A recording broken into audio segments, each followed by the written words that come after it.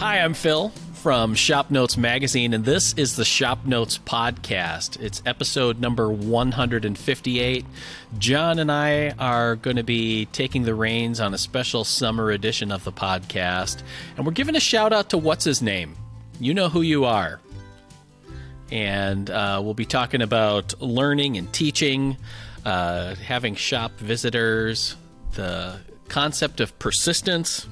And don't forget to stick around for this week's free plan as well. Thanks for joining us. Let's go. I like that. Shout out to What's His Name, and then that could be really to anybody. Ready. Yeah. And then they're like, oh, wow, they gave me a shout out. Thanks. That's cool. They're really caring people over at the Shop Notes Podcast. I knew they remember me.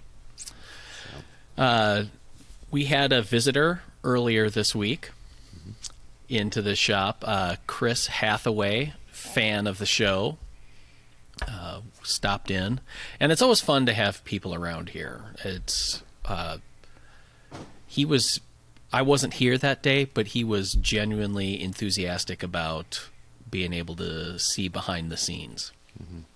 Yeah, they watched the podcast and the Facebook Live, and so they've seen different parts of our office and studio and shop and different things. So now that they've been here, they can kind of lay it out in their minds, the goings on here, and kind of see behind the scenes. So yeah, it's always cool to share that.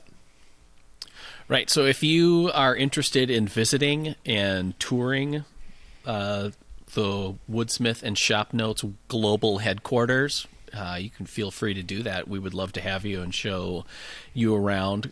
What's unusual about Woodsmith and Shop Notes is that we do it all here. We have a full staff of designers and illustrators, and we do all of our own photography. We have the projects built in the shop. We do our own videos and stuff, and it's all remarkably contained into one building now. Mm-hmm. And you can see kind of the goings on. Because where I am, if you're watching this on the radio on YouTube, is I'm sitting at I guess I would call it my office, but it's a quad pack of cubicles that I share with John and Becky and Logan kind of in this area. And where I'm facing is our video and TV studio. So it's all right here. It's... Yep. Yeah, we don't want to forget that the Popular Woodworking headquarters is right there too. It's basically right over your left shoulder is Logan's cubicle, and that's the entirety of the headquarters. Yeah, the world headquarters of Popular Woodworking. Popular Woodworking. Yeah, they rent space from us. Yeah, so they crash on our couch basically. Right. Yeah, and we actually have a futon here, so maybe we just do like spend the night at Woodsmith kind of thing. There you go. Summer camp. Right. This is happening. Craft time, 4 hours today, guys. Yeah. Buckle so up. if you come for a visit, just because of people working from home and our different schedules, it's always best if you shoot us an email to let us know when you plan on attending, so that we know that we can have somebody here. There's a handful of us that are here all the time, John and I among those, but still just knowing when to look out for people. And when you're here, you'll be able to look for little Easter eggs, like finding out like what's going on behind me, or what's the deal with that chili pepper thing going on over John's shoulder, and where is that? Right. Who knows? Yeah, it's a scavenger hunt. Yeah, it is. So. Yeah, I knew Chris was coming around 10, and I was looking for him, and I still didn't hear him knocking at the door. So apparently he went and rapped at the window of customer service, and they let him in. So yes, right. Give us a heads up so we know we're coming. We need to get a doorbell or something. Maybe get a Ring doorbell. That'd be cool. So that'd be fun. Yeah. So anyway, especially since we haven't been able to restart the Woodsmith workshop live event that we did a few years ago in the before times. We're trying to figure out ways of how we can get folk to come see what we do, because it's pretty cool. We have a pretty creative group of people that do an amazing variety of things here. Like, for example, we're getting ready for one of our Woodsmith Live seminars. So Becky is scurrying around transforming the video set into a seminar studio. Dylan's putting the final finishing touches on his presentation. And as soon as we're done here, John's is going to help out with the seminar and finish designing projects that need to get turned into plans so that Steve and Mark can turn them into actual projects. And that's right. Trying to keep everybody happy. Yep. Some days it feels like we're in the very middle of a complex domino project that's getting put together, and we're at the point where we can't touch any of the dominoes yet. We have to wait. Yep. Because you don't want to prematurely start tipping over dominoes. Yeah, that's bad. Very bad. So anyway, last week in the shop, we had a guest for the TV show, Shar Miller King, which was cool because unlike other people, she actually showed up to be a special guest. That's the requirement for being a guest, basically, on the Woodsmith Shop, is if you show up, you're in. You're our favorite. Yeah. You're the best. Yeah. So, shout out to what's his name. Yeah. You know who we're talking about. Could be anybody. Yeah. What was interesting having Shar in is that she has a very strong passion for teaching woodworking. She's involved in a couple of groups in the Atlanta area and has done quite a few things with kids, getting kids involved in woodworking. And it made me think about, fundamentally, I view both Woodsmith and Shop Notes as being educational in their nature.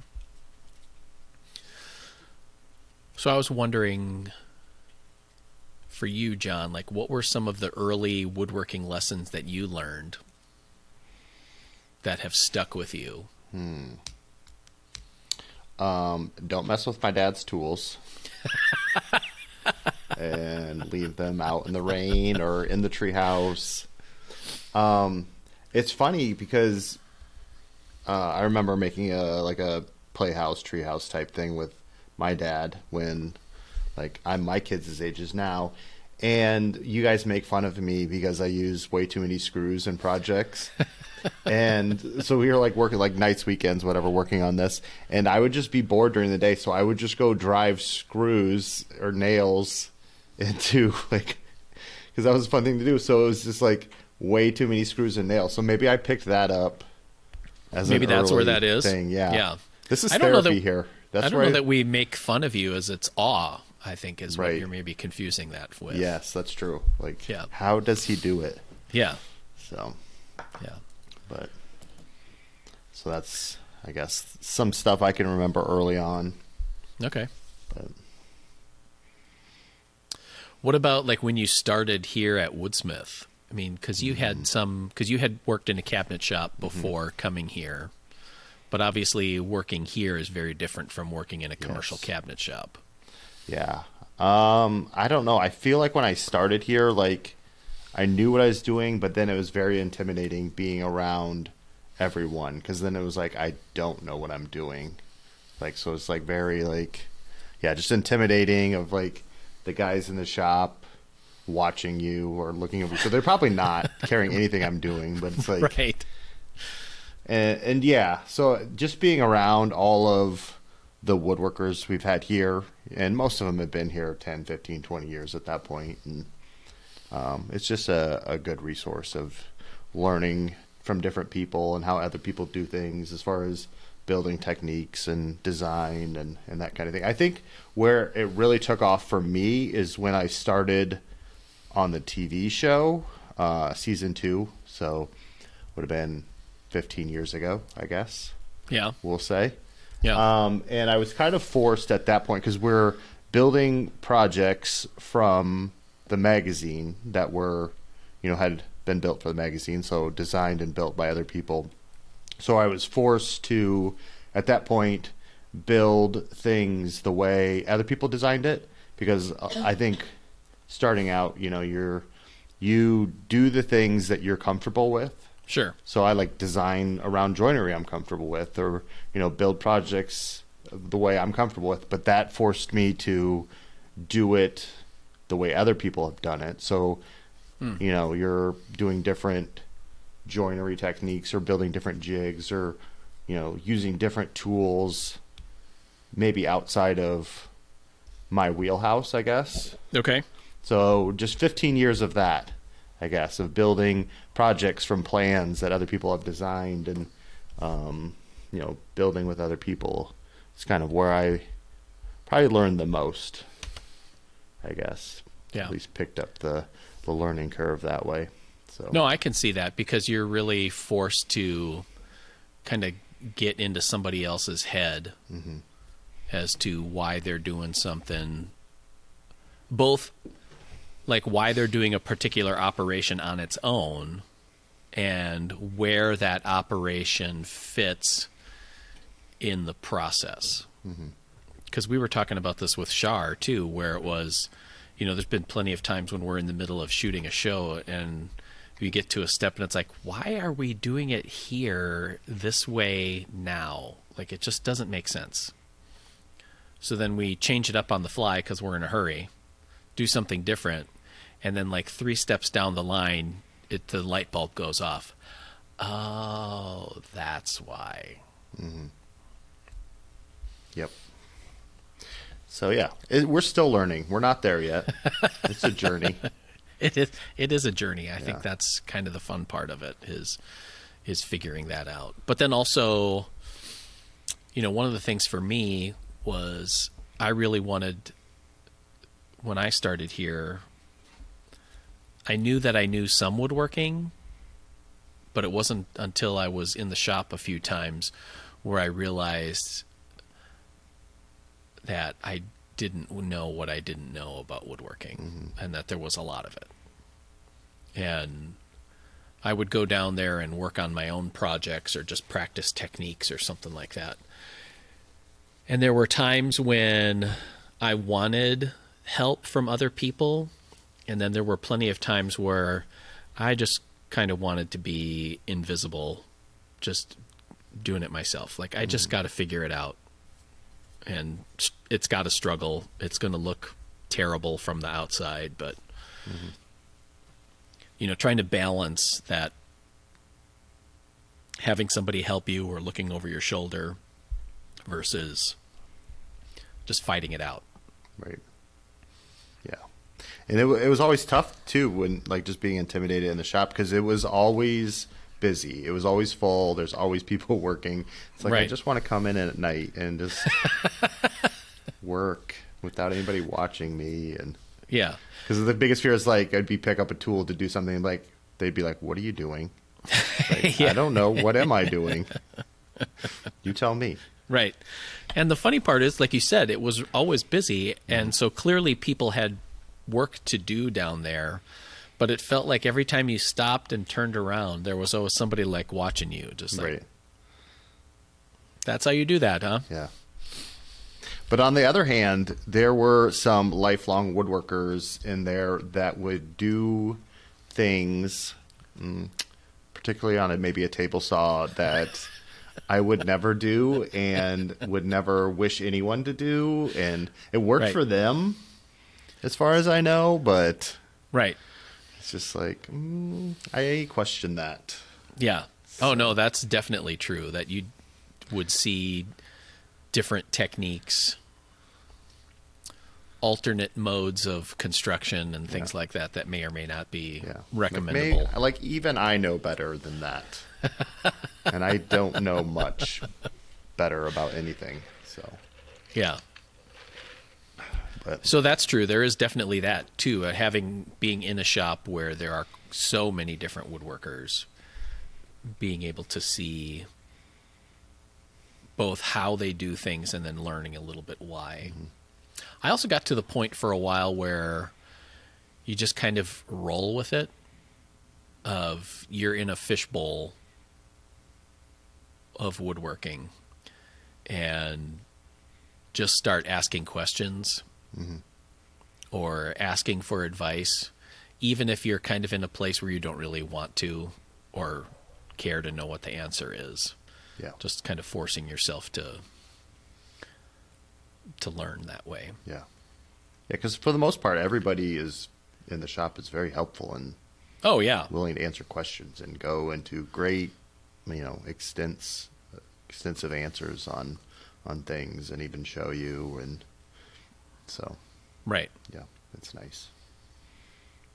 Yeah, and then you picked up there were different people in the shop that had different experiences or different levels of expertise. I think of like Kent Welsh. I feel like I learned more about finishing from than anybody else. Yeah. Just because he was very invested in that process, no matter what he was doing. Yeah. Yeah, and that's the other thing. Like, he would, particularly finishing, would do things that I would never even think of. Like, push the boundaries of different types of paints and finishes and stuff. So, yeah. So there's, many people that have a wealth of knowledge on things that it's just like, I wouldn't even think to search for this. And you get exposed to it daily here. So, Yeah.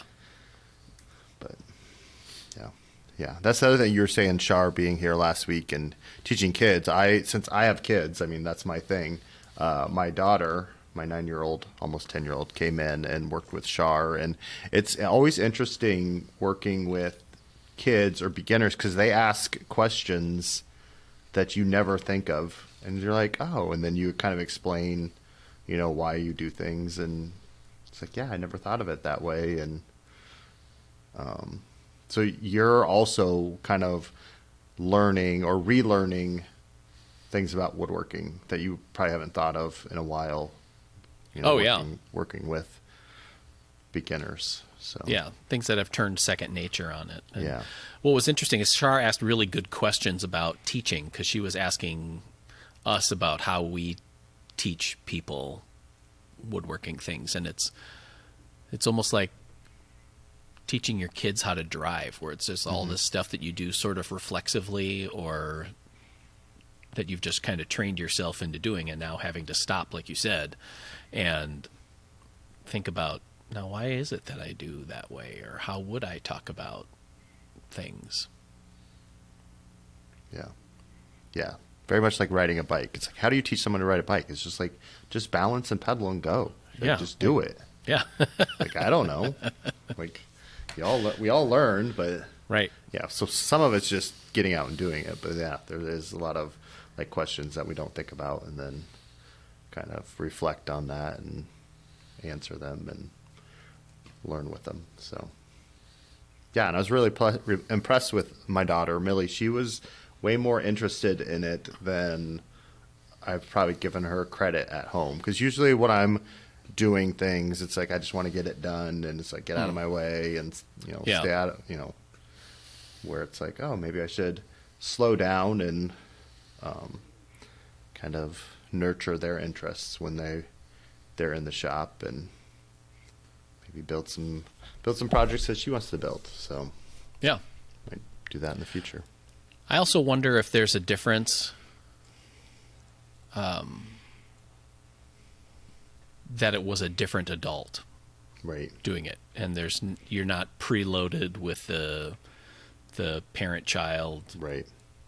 dad-daughter, father-son kind of thing. Yeah. That can make a teaching environment a little bit more fraught. Yeah. Yeah, I found that anytime I've had to volunteer for teaching my kids or coaching my kids, it's usually that they're the least receptive on being taught by a parent, but if it came from anyone else, that's great knowledge, but Yeah.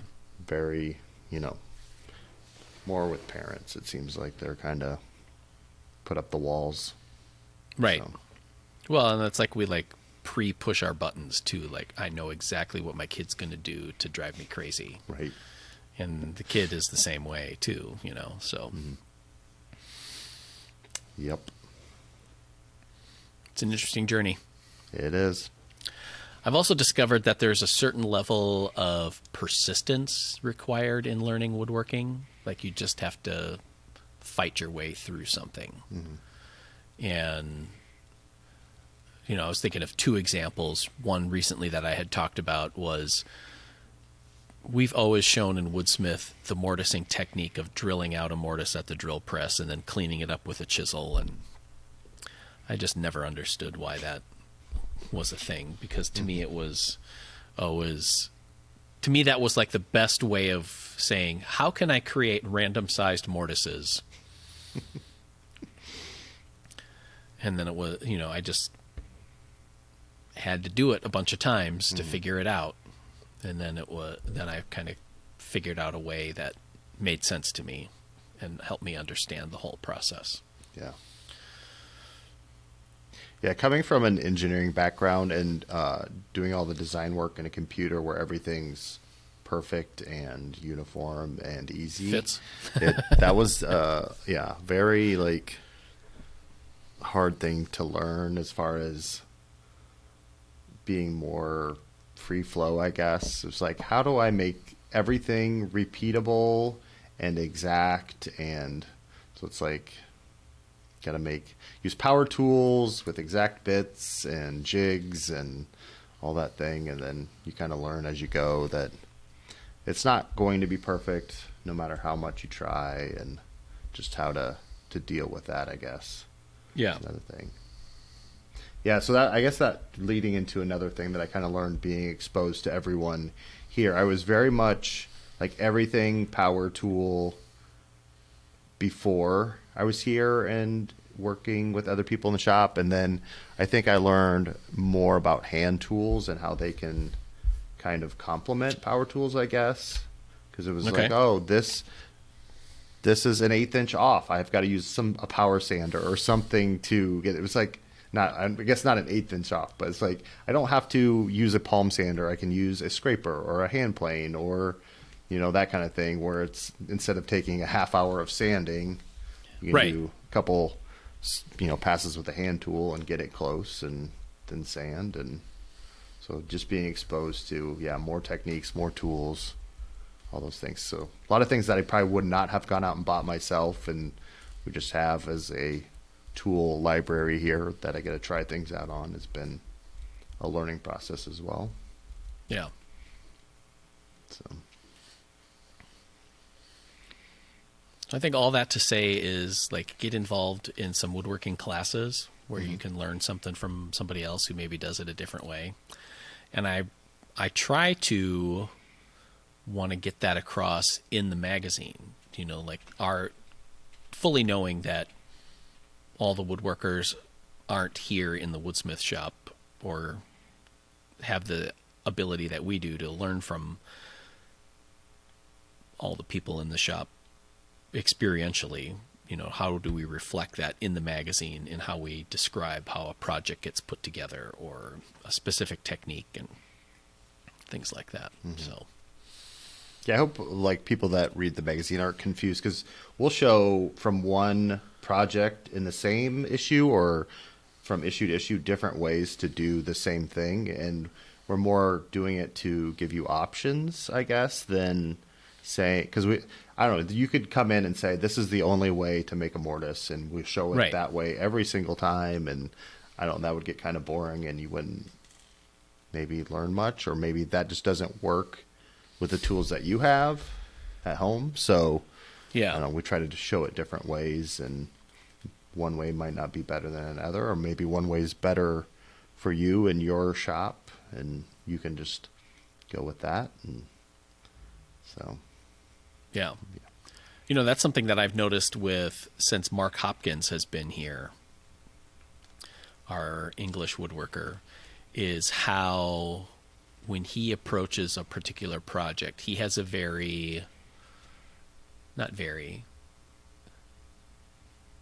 he uses a router to do a lot of things that in the past, like Steve and both Steve Johnson and Steve Curtis before him would have tried to do at the table saw. That there was a very table saw centric mindset on doing things. And Mark does a lot of stuff with a router in terms of creating one-off patterns or jigs or something like that in order to accomplish a specific goal in putting together a project, which is pretty impressive to me. Yeah. I feel like I was kind of the same way starting out. I had a router. I think a router was one of my first kind of woodworking power tools before I had a table saw. I had like a chop saw and a router, and learned all kinds of things to do with the router, make joinery or cut out circles and all kinds of mortise and tenons and all kinds of things you can do. No, that's definitely true, because I remember watching you doing that in preparing props in between scenes for the TV show. That you would think of something, and I immediately thought, well, I just need to do blah, blah, blah. And all of a sudden, you're grabbing a couple of pieces of plywood and double-sided tape and put a flush trim bit in a router, and bam, there it is. Yep. It's like, oh, yeah, I guess you could do it that way too. And dang, that looks really nice. Good work. Yeah, I remember starting out like double-sided. It took me a long time to trust double-sided tape, like double-sided tape and clamps, because it's like this tape's not gonna hold. Like it's totally gonna move or come off, and then it went from that to like I've got to use a whole roll of double-sided tape to hold this down, and then it's like, well, now that's too much, and then so it's now like two little squares, and trust that. Yeah, and then now it's two track saws that are just like kind of held down by friction.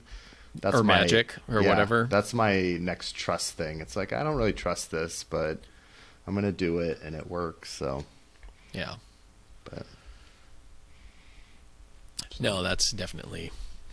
Speaking of routers, last podcast I was talking about finally moving on from my trying to come up with a router based slot mortising machine.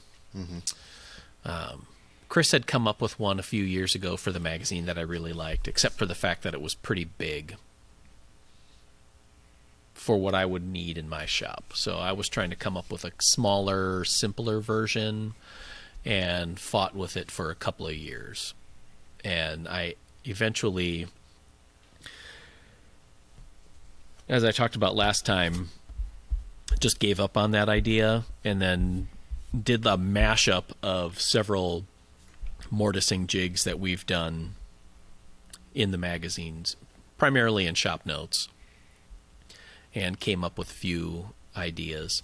So one of the things that I've learned in different router jigs that I've made is using guide bushings to control the movement of a router.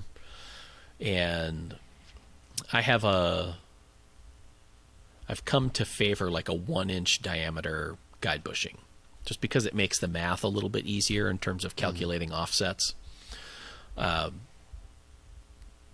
So rather than plowing some kind of a channel in the top of the router jig like we've shown to match the base plate of a specific router, I just have a 1-inch slot for the guide bushing, which for me simplified the construction of it. But then also I was using, with a 1-inch guide bushing, that means it doesn't matter what router I'm using at the time. So if I'm doing small mortises, small width mortises, I can just put the guide bushing in my little palm router with a plunge base, and there I go. I'm ready to go. For larger ones, I can use my bigger 690 router with a plunge base on it, and it's the guide bushing that's taking care of it. So simplified it that way, added some T-track to the front face to control where pieces are going to go. I'll put a bunch of photos of this on our show notes page at shopnotes.com/podcast. You'll be able to see photos of what mine looked like. And then I painted it, because having some stuff painted in your shop and adding a little color is nice to break up all the tans and browns going on. Yep. I like the nice gray laminate, my favorite color. So true. That it makes it pop. Right. North Sea gray. Now, one thing, another bit of old business from the last podcast is you were supposed to be on that podcast, but you weren't. I wasn't. Yeah. Had a drain emergency, and I Right. did survive. So I think that's how, like, my parents listen to the podcast, and I think that's like, hey, what they called me, like, hey, what's going on? They mentioned you in the podcast. So no, I just had the basement drain back up for some odd reason, and had Roto-Rooter come out and couldn't find a cause to it, and it was like we were trying to get the drain off, and he just poked his screwdriver down into the drain and just went and emptied. And it's like, okay, well, that solved that. So it might have been like the equivalent of calling an electrician to your house, and they're like, oh, it's this GFI switch. Click. Click. Yeah. Fixed it. So I don't know. We'll see if that ever happens again, or what the cause was, or Yeah. one of the kids flushed something down the toilet and it temporarily clogged it and backed up. I don't know. Yeah. So I mean, we had gotten a bunch of rain around in that time too, so I Yeah. had thought it was maybe stormwater. that's what I thought too. It was like we just had Related. a big rain that morning, and I don't know. Everything else seemed clear, and I don't know. It's odd. Yeah. One of those house things. But yeah, not being in that house that long, it was a good chance to like find where the sump pump was and the clean out and all that stuff. And now I know.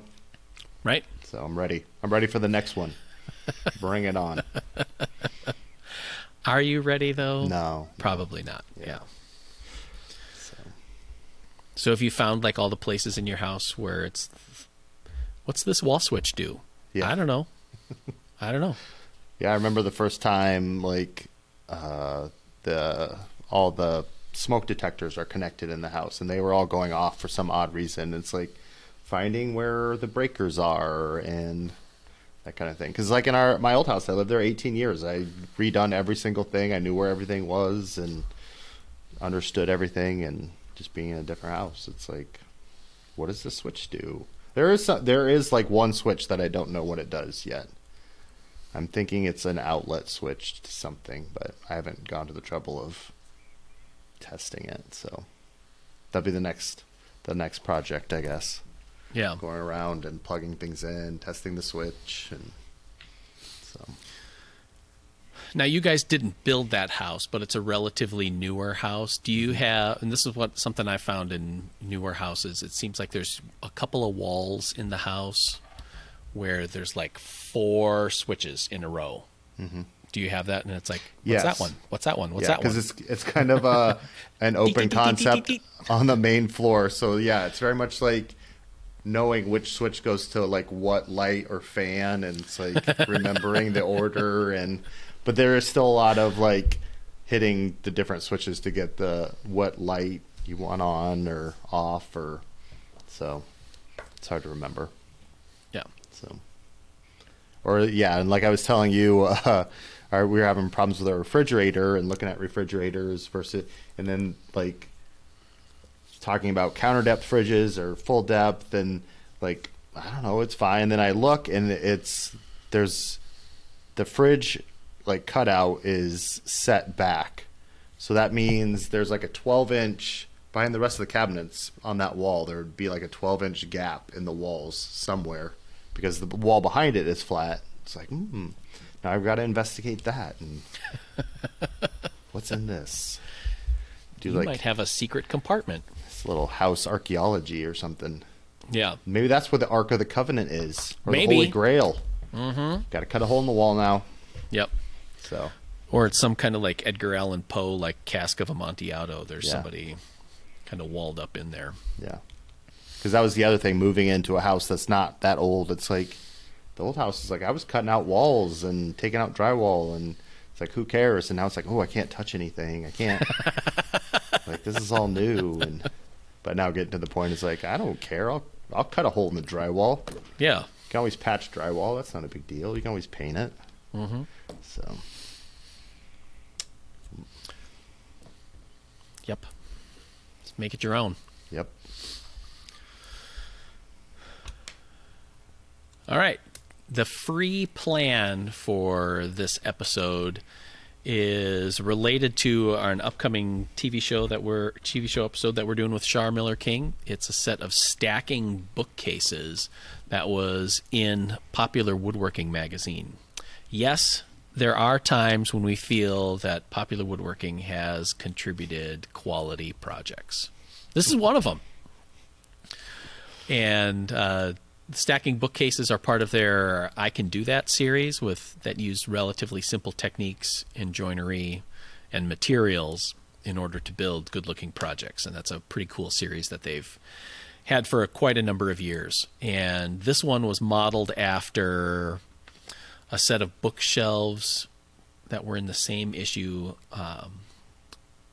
modeled after the ones found in Thomas Jefferson's Monticello estate, but this in a simpler style. So we're going to show how to do that on the TV show in several different joinery configurations, but you can find the plans on our YouTube channel, where you can watch the podcast, as well as on the show notes page that you'll find at shopnotes.com/podcasts.